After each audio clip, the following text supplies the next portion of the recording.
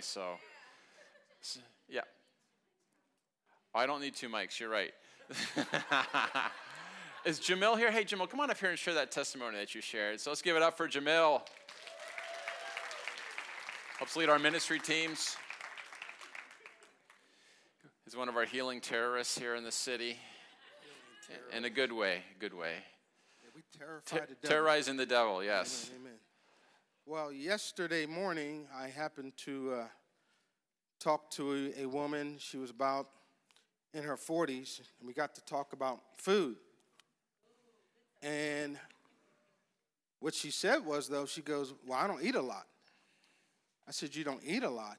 I said, well, why is that? She says, I mostly eat soup and grilled cheese. I said, really? She said, yes, about a little over a year ago, she had a ruptured esophagus. And as a result of a ruptured esophagus, she had this leakage in her body. And she said she had surgery and she was hospitalized for 6 weeks. And she said she has a severe acid reflux. She says, as a result of all of that, she says, I'm afraid to eat anything else. And I said, well, I'm involved in the ministry. If you're interested, I'd be blessed to pray for you. How many of you guys know you're all involved in the ministry? Come on. Amen. So I won't say sheepishly, she barely gave me her hand to hold. I'm a stranger, which I understood.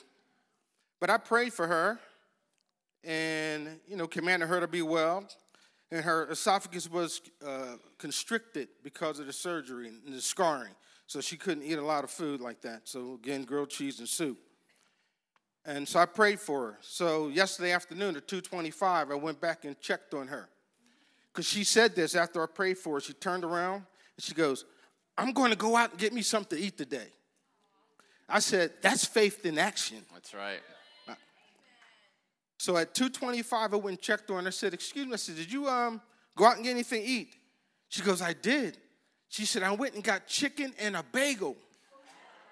Come on. And she said, and I kept it down. Wow, so good. I said, so thank Jesus. She goes, thank you and Jesus. That's right. Thank you, Jesus. So good, so good. Way to step out.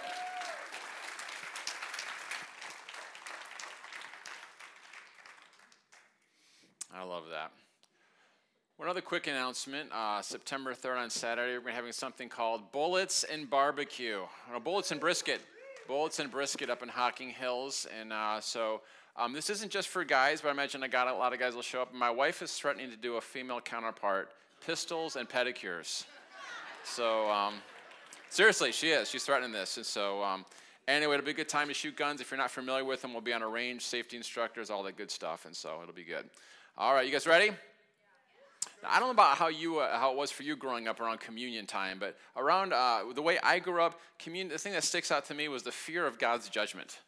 I don't know if you guys, it's like communion time became this time where it's like, listen, if you eat or drink in an unworthy manner, God's judgment is going to come upon you and you're going to get sick and die. Does anyone else have memories of this growing up? Okay, about half of you, I guess the rest of you went to good churches. And so I believe that if I didn't confess all my sins before, like, the bread of the cup touched my lips, then all of a sudden something horrible was going to come upon me. And so it became a time of great introspection. You guys remember this? Let's give everyone a time to search their hearts to see if there's anything. And it's like, I always found something there. I'm like, oh, no. There's always a bad attitude. I don't know about, but the Bible says he who knows the good he ought to do and doesn't do it, that's sin to him. I'm like, oh, my goodness, there's probably a whole bunch of good things. So it was this time of, I don't know about you, has anyone ever looked inside and like gone into introspection and came out encouraged? No. You're never like, this is amazing, how awesome No, you always find something there. And so communion became this time about searching my heart, looking for any sins that I may have committed, and believing that, listen, if I'm risking my life by taking this wafer. It was like this time of fear and trembling. And when Jesus gave us the Lord's Supper, I want you to say, he said, do this in remembrance of me. He did not say, do this in remembrance of your sin. Yeah. So what if communion is supposed to be about how good God is and not how bad you are? Yeah. All right, and so we're going to see communion. I believe it's actually one of the provisions that God has given us to walk in divine health. And when we don't recognize that, we don't reap the benefits from it. So it's interesting. This is the only place in Scripture we're about to look at where Jesus said, here's some reasons why Christians are sick and some are dying. So he's about to give us this. And so we're in a series called Healing is God's Idea, and today we're going to talk about the meal that heals. Does that sound good? All right, so start with this confession. Healing is not my idea. Healing is God's idea. I'm not trying to convince him. He's trying to convince me. And so my prayer this morning is that every time you take the Lord's Supper, all those fears are removed and that your faith is stirred up to be able to receive the blessings of wholeness and healing that are found in the blood and the bread of Jesus. And so maybe you use a different name for it. Maybe you call it the Lord's Supper or Holy Communion or Eucharist, which is actually just a New Testament word for Thanksgiving. And so I'm not trying to teach a whole thing on communion. I just want to zero in on this one aspect of the meal that heals. So I remember my wife and I went to this wedding one time, and we were towards the end, maybe like the last people in the food line. You know, sometimes they got food, you go and get the food. So we're last in the food line, and people are absolutely pigging out. It was embarrassing. It was like they were having a contest. I'm not kidding. Like having a contest, how much food they can fit on their plates. By the time Mary and I got there, all that was left, I had 2 carrots and a cracker on my plate. Literally. So I go in and we sit down, and people are like, we're just watching them just eating like pigs, and I'm like, I'm trying to make the most of the carrot, like chew it like 10 times, and like people are like, I don't even know why I took so much food. I'm so full. I'm like, oh, really, And so the one girl, she had so many like egg rolls. It was like more like Chinese food. They had so many egg rolls. It was like a game of Jenga, where you see like how many you could stack up. She's literally sitting in front of me, and she's like, I can't possibly eat all this. And so I'm literally like licking the crumbs from the cracker, like trying to shame her a little bit, And so Mary's like, stop making comments, And so I guess sometimes I make sarcastic comments to Mary, and they're louder than I think they are. She's like, they can hear you. I'm like, ooh. And so I'm making comments, And so this lady's like, well, would you like one of my egg rolls? I'm like, yes, Miss Piggy, I would. Like, I didn't say that, but I'm thinking, like, are you kidding me? She had literally 6 extra egg rolls on this thing. So people are pigging out. I'm totally starving. I'm getting crabby. I needed some food. We had to stop on the way home and all this stuff. And so has anyone ever been in something like that where everyone's pigging out and there's hardly anything left over? That's what's happening in the Corinthian church. As we get there, Paul, we're going to get to the context in 1 Corinthians 11, but Paul says basically, he's like, I don't know what you guys are doing when you come together for communion, but it isn't the Lord's Supper. It's not the Lord's body that you're recognizing when you're doing this. And so here we get this situation. So they had something called a love feast. We see it in the book of Jude, where they would basically have a meal celebrating God's goodness, and they would end it with communion. So here in the Corinthian church, they're having a love feast, except all the rich people are coming in and bringing food, and all the rich people are eating their own food, but all the poor people are left out with a cracker and 2 carrots, basically, as they're doing this, watching the outside, okay?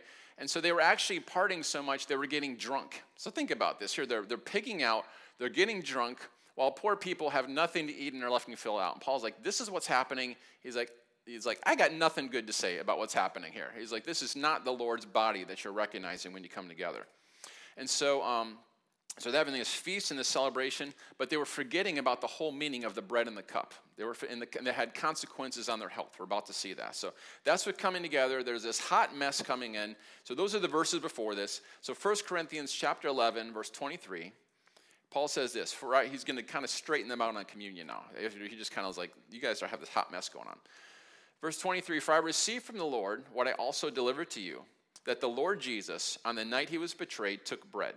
And we had given thanks, he broke it and said, this is my body, which is for you. Do this in remembrance of me. In the same way also he took the cup after supper, saying, this cup is the new covenant in my blood. Do this as often as you drink it in remembrance of me.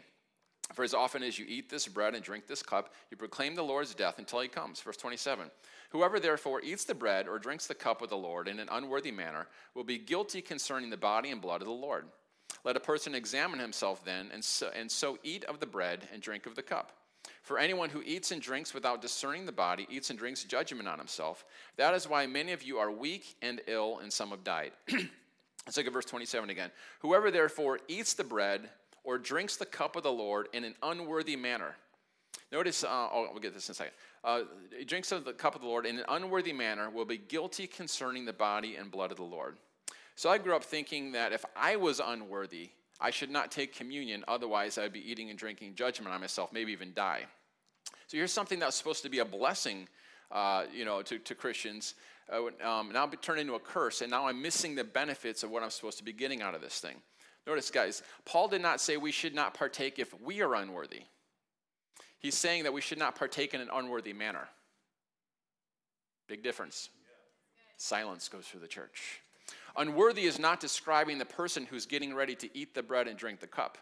Unworthy describes the way in which you're about to eat the bread and drink the cup. Okay? Like I said, the Bible says, he who knows the good he ought to do and does not do it, that is sin to him. Guess what? None of y'all are worthy. None of us are worthy. And Christianity has never been about us being worthy, all right? You're going to drive yourself crazy on that hamster wheel of condemnation, trying to be good enough, trying to be hungry enough. How many scriptures are enough to read? How many sins are enough to get rid of? It's never going to be good enough. I got some good news for you. This passage is not talking about you trying to find out everything that's wrong with you and making it right so that you'll be worthy to take communion. None of Christianity has anything to do with you being good enough, right? It's always been about Jesus being good enough. Jesus did all the heavy lifting. Communion is actually such a beautiful picture of the Christian life. Jesus provided the bread and the blood. He provided everything. Our job is just to eat and drink freely. He provides everything. Our job is to eat, to feast on him, to revel in the goodness of the cross, to keep partaking in that. I love Psalm 23:4. It says, Jesus is my delicious feast. That's pretty much the Christian life. Well, Jim, aren't we supposed to do a whole bunch of stuff? Well, listen, you will do more stuff out of faith and love than you will trying to do effort in pleasing Jesus. People in love, listen, imagine the story of a woman. This is actually Romans chapter 7. A woman who is married to a horrible husband, and in Romans 7, it was the law. And the law was demanding perfection. And she would make his meal, and if one little part was wrong, the whole thing was wrong. Throw it on the ground, yell at her, you're wrong, condemning her. That's the law. It's basically telling you, you're not good enough. You think you're good enough? No. You just missed this one part. The whole thing's wrong. You're guilty of it. That's the law. And so there's this woman. She's trying to please her husband, but it just isn't working, right? That's life under the law. And it says that that husband died, the law. You died to the law. And now she's married to the new husband, Jesus. And guys, she will serve that husband more out of love than she ever did out of fear. That's the Christian life. It's not about trying to please God. But listen, once we realize that we are pleased, that God is already pleased with us because of his son, I guarantee you'll do more work, but it'll come from a different spot. It'll come from a motivation of love. So I'm not talking about just sitting on the couch for the Christian life and just waiting for heaven until we die. Listen, there's good works prepared in advance for you to do, but they come from a different place. Are we good? So what does it mean to eat and drink in an unworthy manner? Well, let's look at the next verses. Verse 27, 1 Corinthians 11:27. Whoever therefore eats the bread or drinks the cup of the Lord in an unworthy manner will be guilty concerning the body and blood of the Lord. Let a person examine himself then, and so eat of the bread and drink of the cup. Now, verse 29, he's going to explain what unworthy manner is. For anyone who eats and drinks without discerning the body eats and drinks judgment on himself. That is why many of you are weak and ill, and some have died. So verse 29 tells us what it means to partake of communion in an unworthy manner. When you fail to discern or understand the significance of the Lord's body, you are eating and drinking in an unworthy manner. If you don't understand the power of what you're taking, if it just becomes this ritual, it just becomes a nasty styrofoam cracker and some off-tasting grape juice, right? It's not going to do you any good because you're just doing it in an unworthy manner. So here's the Corinthians. They're partaking in an unworthy manner because they just turned it into a big party rather than recognizing that we're doing something in remembrance of Jesus. We're participating in his death and resurrection all over again and partaking of the benefits. And so because they did not recognize the benefits, they did not properly discern what was going on in the body of Christ, what it represented, they did not partake of the benefits. And because they did not partake of the benefits, some of the people were getting sick and dying. Are we okay here? So they just turned it into a party, and so they missed what the meaning of the elements were. Today, we don't discern the body properly by just making it a ritual. I haven't been to any churches where people are being carried out drunk because they're partying so much and and that they missed communion. But today we do it out of ritual, right? It's like, okay, it's communion time. It's once a month. Sometimes we do it between worship and preaching, and it can turn into this ritual, and it loses its power. And again, it can just be like tasting that bad-tasting wafer. I've often said this: if there was a nuclear blast, the two things that would survive would be the cockroaches and those communion wafers, because they will just stay forever. Let's look at the result of taking communion in an unworthy manner. So remember, partaking of communion in an unworthy manner is not properly discerning the body, not recognizing the benefits of the cross that are available to us. Okay? So here's the results, 1 Corinthians 11:29. For anyone who eats and drinks without discerning the body, eats and drinks judgment on himself. That is why many of you are weak and ill, and some have died. So the result is when you don't properly discern it, you do not receive the benefits of what Jesus paid for, which is healing and wholeness. And what's the result? It says many were weak and ill, and some have prematurely died.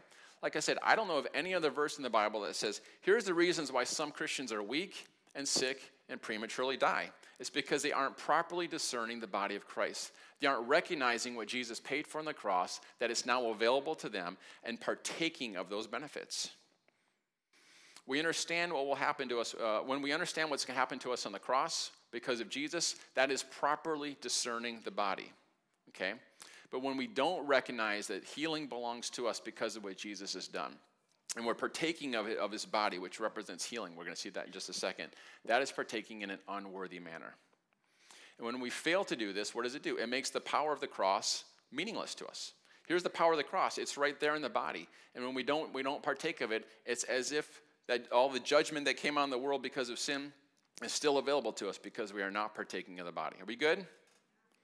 So what happens if we properly discern the body? What happens if we examine ourselves and properly discern the body? Well, what if we recognize what the bread represents? What if we properly discern the body?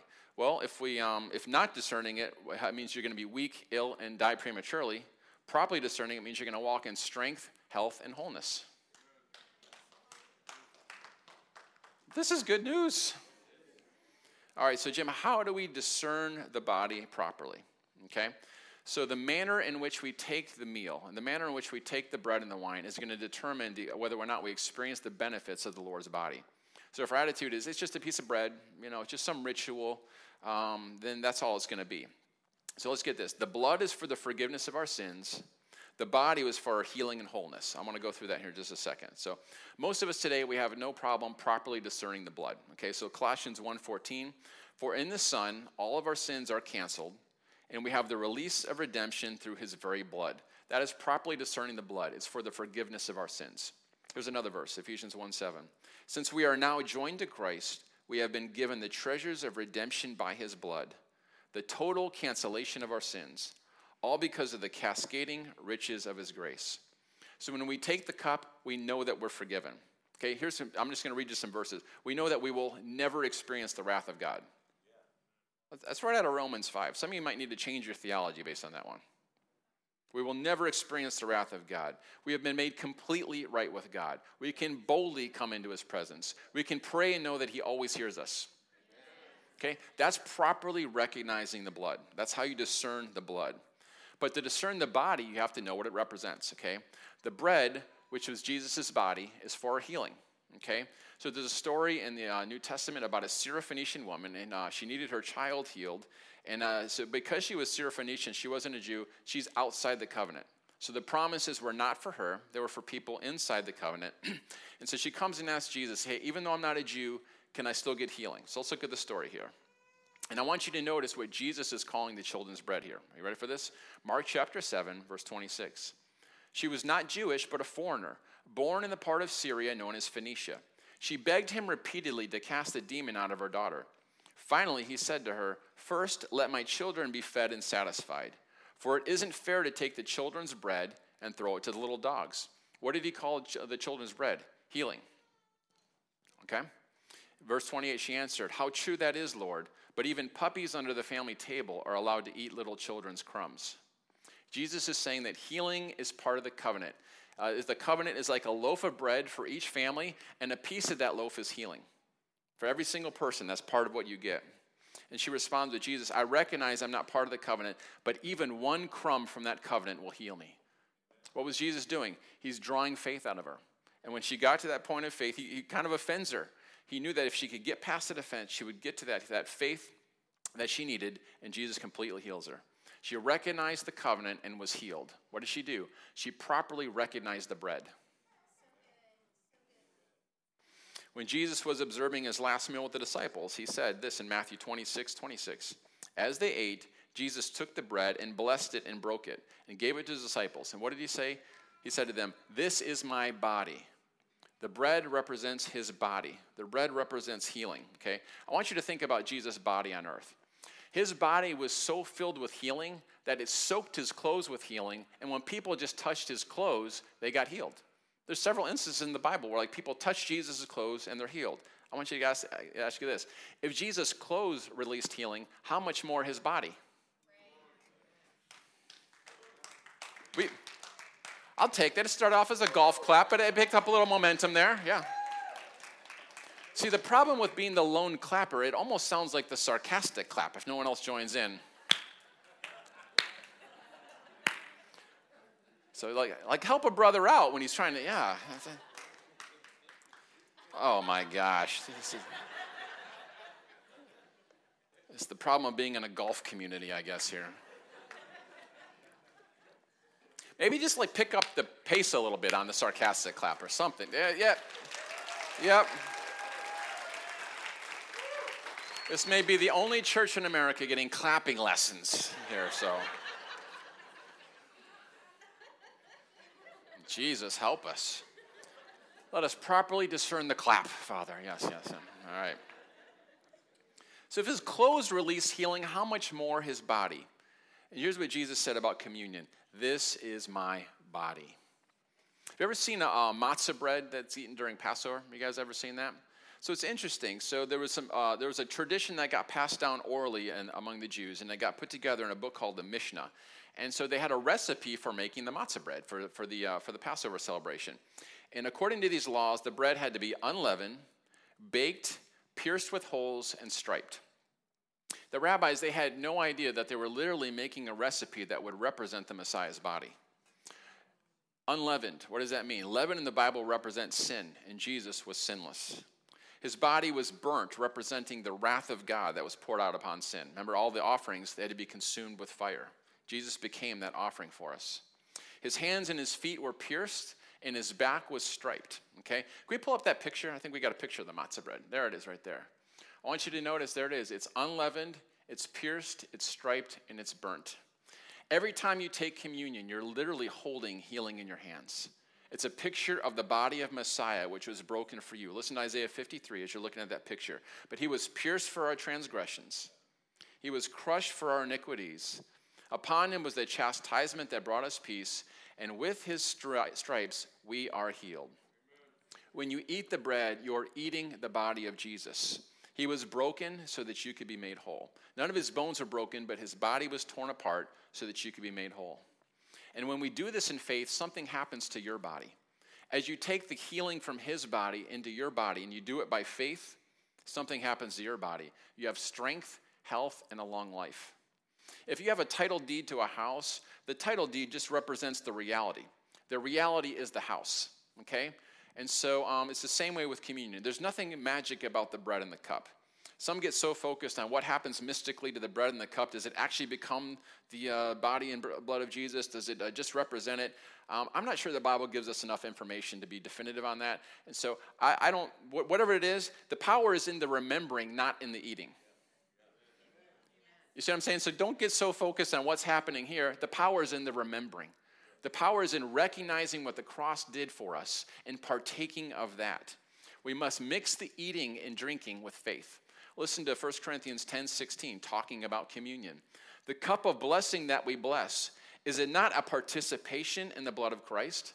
What are they doing? When you take that cup, we're mixing it with faith. We're participating in it. It's not just some ritual. The bread that we break, is it not a participation in the body of Christ? There is some mystical way that you're encountering Jesus through communion when we add our remembering to it, when we add that faith element to it. The joy is in the reality of the house, not in the piece of paper. The joy is in the body and blood, what it represents, not in the cracker and the juice. Come on, Catholics, are we out there somewhere? All right. Taking it in. All right, good. The power is in the reality that I'm participating in the death and resurrection of Jesus. And through this cup, I'm remembering. I'm seeing what he did. I'm acknowledging it, and I'm putting my confidence in him. And when I remember, those benefits come into my life all over again. The stripes, the piercings, the burnt wrath of God, the sinlessness, the shed blood. When I remember it, what he did, and I take it by faith, those benefits come into my life. Listen, guys, I believe God's made a way for us to walk in divine health. Sinful Israel walked in divine health for 40 years. That cannot be the high water mark before we leave this planet. There has to be a generation that at least equals hard-hearted, sinful Israel in the desert, okay? So, listen, how did Israel...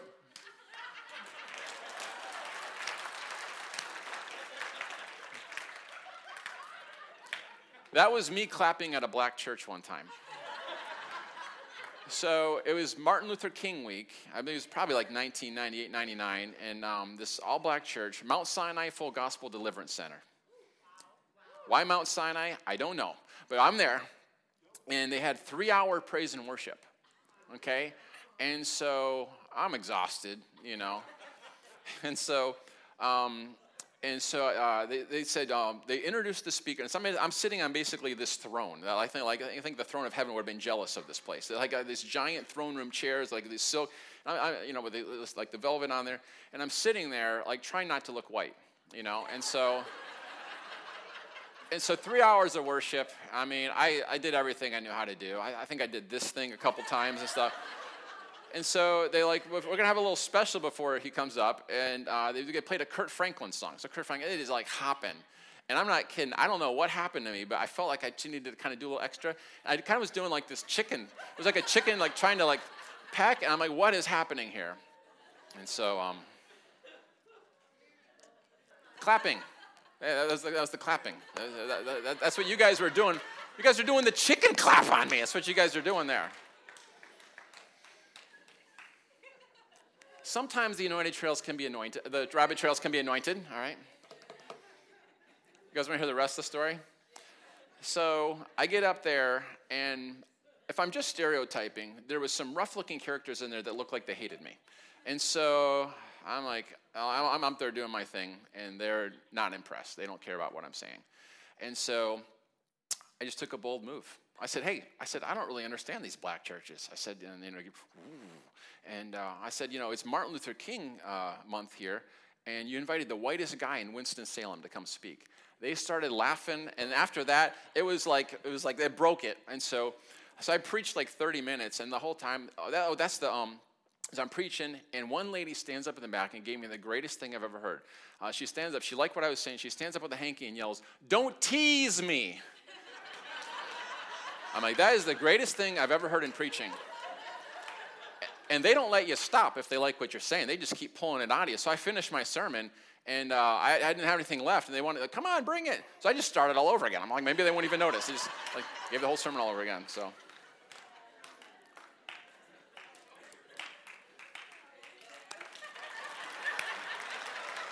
Yeah.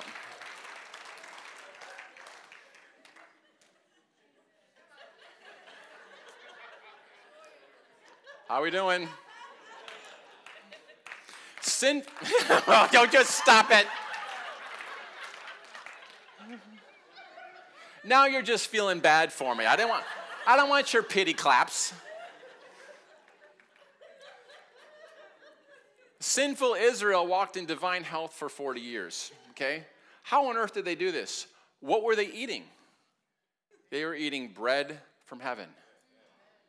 What were they eating? They were eating manna. And then Jesus 6 said, hey, that manna that you ate in the desert, that was me. How did sinful Israel walk in divine health for 40 years? They were feasting on Jesus. They were eating his body. They were partaking of it. How are we doing? A lot of Christians focus on food and exercise as the keys to a healthy life. I hear a lot of people like, if I can just eat the Mediterranean diet, that's the diet that Jesus ate. Listen, the majority of people that Jesus healed were on the Mediterranean diet.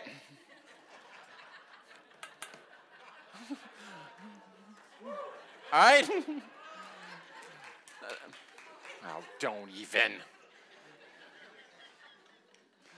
Listen, I believe in eating healthy and exercising is wisdom, okay? But we can't put our trust in natural means to stay healthy. All right, our trust must be in God to keep us healthy. And God has given communion as a secret to being health and whole. In the early church, they lived this. Listen to Acts 2:46. Daily, they met together in the temple courts and in one another's homes to celebrate communion. They shared meals together with joyful hearts and tender humility. They actually took communion daily as just part of their practice. So to properly discern the body means that we will be son conscious and not sin conscious. Now you're gun shy. You don't even know whether you can clap or not. So we should examine ourselves to see if we're putting our faith in Christ's work on the cross on our behalf. When man sinned, divine judgment was placed upon all of mankind. Sin, sickness, decay, death, all of that came on there. And so when we take the communion, we're recognizing that, and that judgment part doesn't come upon us. But if we don't recognize it, it's as if we aren't even saved. You guys know that unbelievers can have the same things affect them. Believers can have the same things affect them as unbelievers if believers aren't believing. And so that's how, if you don't properly discern, judgment comes upon you because you're not partaking of the things that stays off all those effects of sin and judgment. Listen to how the Mirror Bible paraphrase puts this. This is powerful. 1 Corinthians 11:27. So whoever does not value the meaning of the bread and the wine keeps himself in condemnation. Boy, there's a lot of Christians that live in condemnation, even though forgiven. Why? Because they're not properly discerning the blood. They don't know that they're forgiven. To see oneself associated in Christ's death and declared innocent in his blood is the only worthy manner in which to examine one's own life in the context of the New Covenant meal. Anyone who partakes of this meal in an indifferent manner, either because of religious sentiment or merely being blasé about the meaning of the meal, eats and drinks judgment upon himself. The human body of Jesus represents the judgment of every single human life. To fail and acknowledge this is to deliberately exclude yourself from the blessing of the new covenant. This is the reason why many of you are suffering unnecessarily with weaknesses and illnesses, and many have already died. By judging that we indeed co-died in his death, we are free from any other kind of judgment. By discerning the broken body of Christ, we can only conclude that he was wounded for our transgressions, and that indeed the chastisement that brought us peace was upon him. This is the instruction of the Lord. What foolishness it would be to continue to place yourself and the rest of the world under judgment when Jesus already took all the judgment upon himself. That's pretty good. I close with this. There's a story that comes from Scotland when British was killing all the Christians. And they knew that up in Scotland that people were going and taking the Eucharist before dawn. And so the redcoats, the British soldiers, they're all over the Scottish hills just looking for any movement, knowing that maybe they could follow the people and lead to the Christian camps and kill everybody there. And so the story says that one of the British soldiers, they saw this girl. She was about 12 years old, and she's sneaking her way up the mountain. And so they grabbed her, and she's on her way to the Eucharist. So they grab her, and they say, "Where are you going?" Now, what's she going to do? If she tells the truth, not only is she going to lose her life, but if she tells them where everybody else is, they're all going to lose their life too. And so here's what she said. They said, "Where are you going?" Here's what she said. "My older brother has died, and I'm going to hear the reading of the will and to claim my part in the inheritance." Man, that's a word of wisdom. What happens when you and I take the bread and the cup? You're recognizing that your elder brother has died, and you're taking your inheritance of the terms of the new covenant. This cup is the new covenant in my blood. This bread is for my healing of my body. I don't try to figure out the science of it. There's a mystery of faith to it. But when we eat the bread and drink the cup, we're participating in the Lord's death. All the benefits of that come fresh to us, rushing to us again when we remember. The bread and the cup are symbols, but they release to us the spiritual power of what they symbolize when we remember Jesus and put our faith in him afresh. Is that good?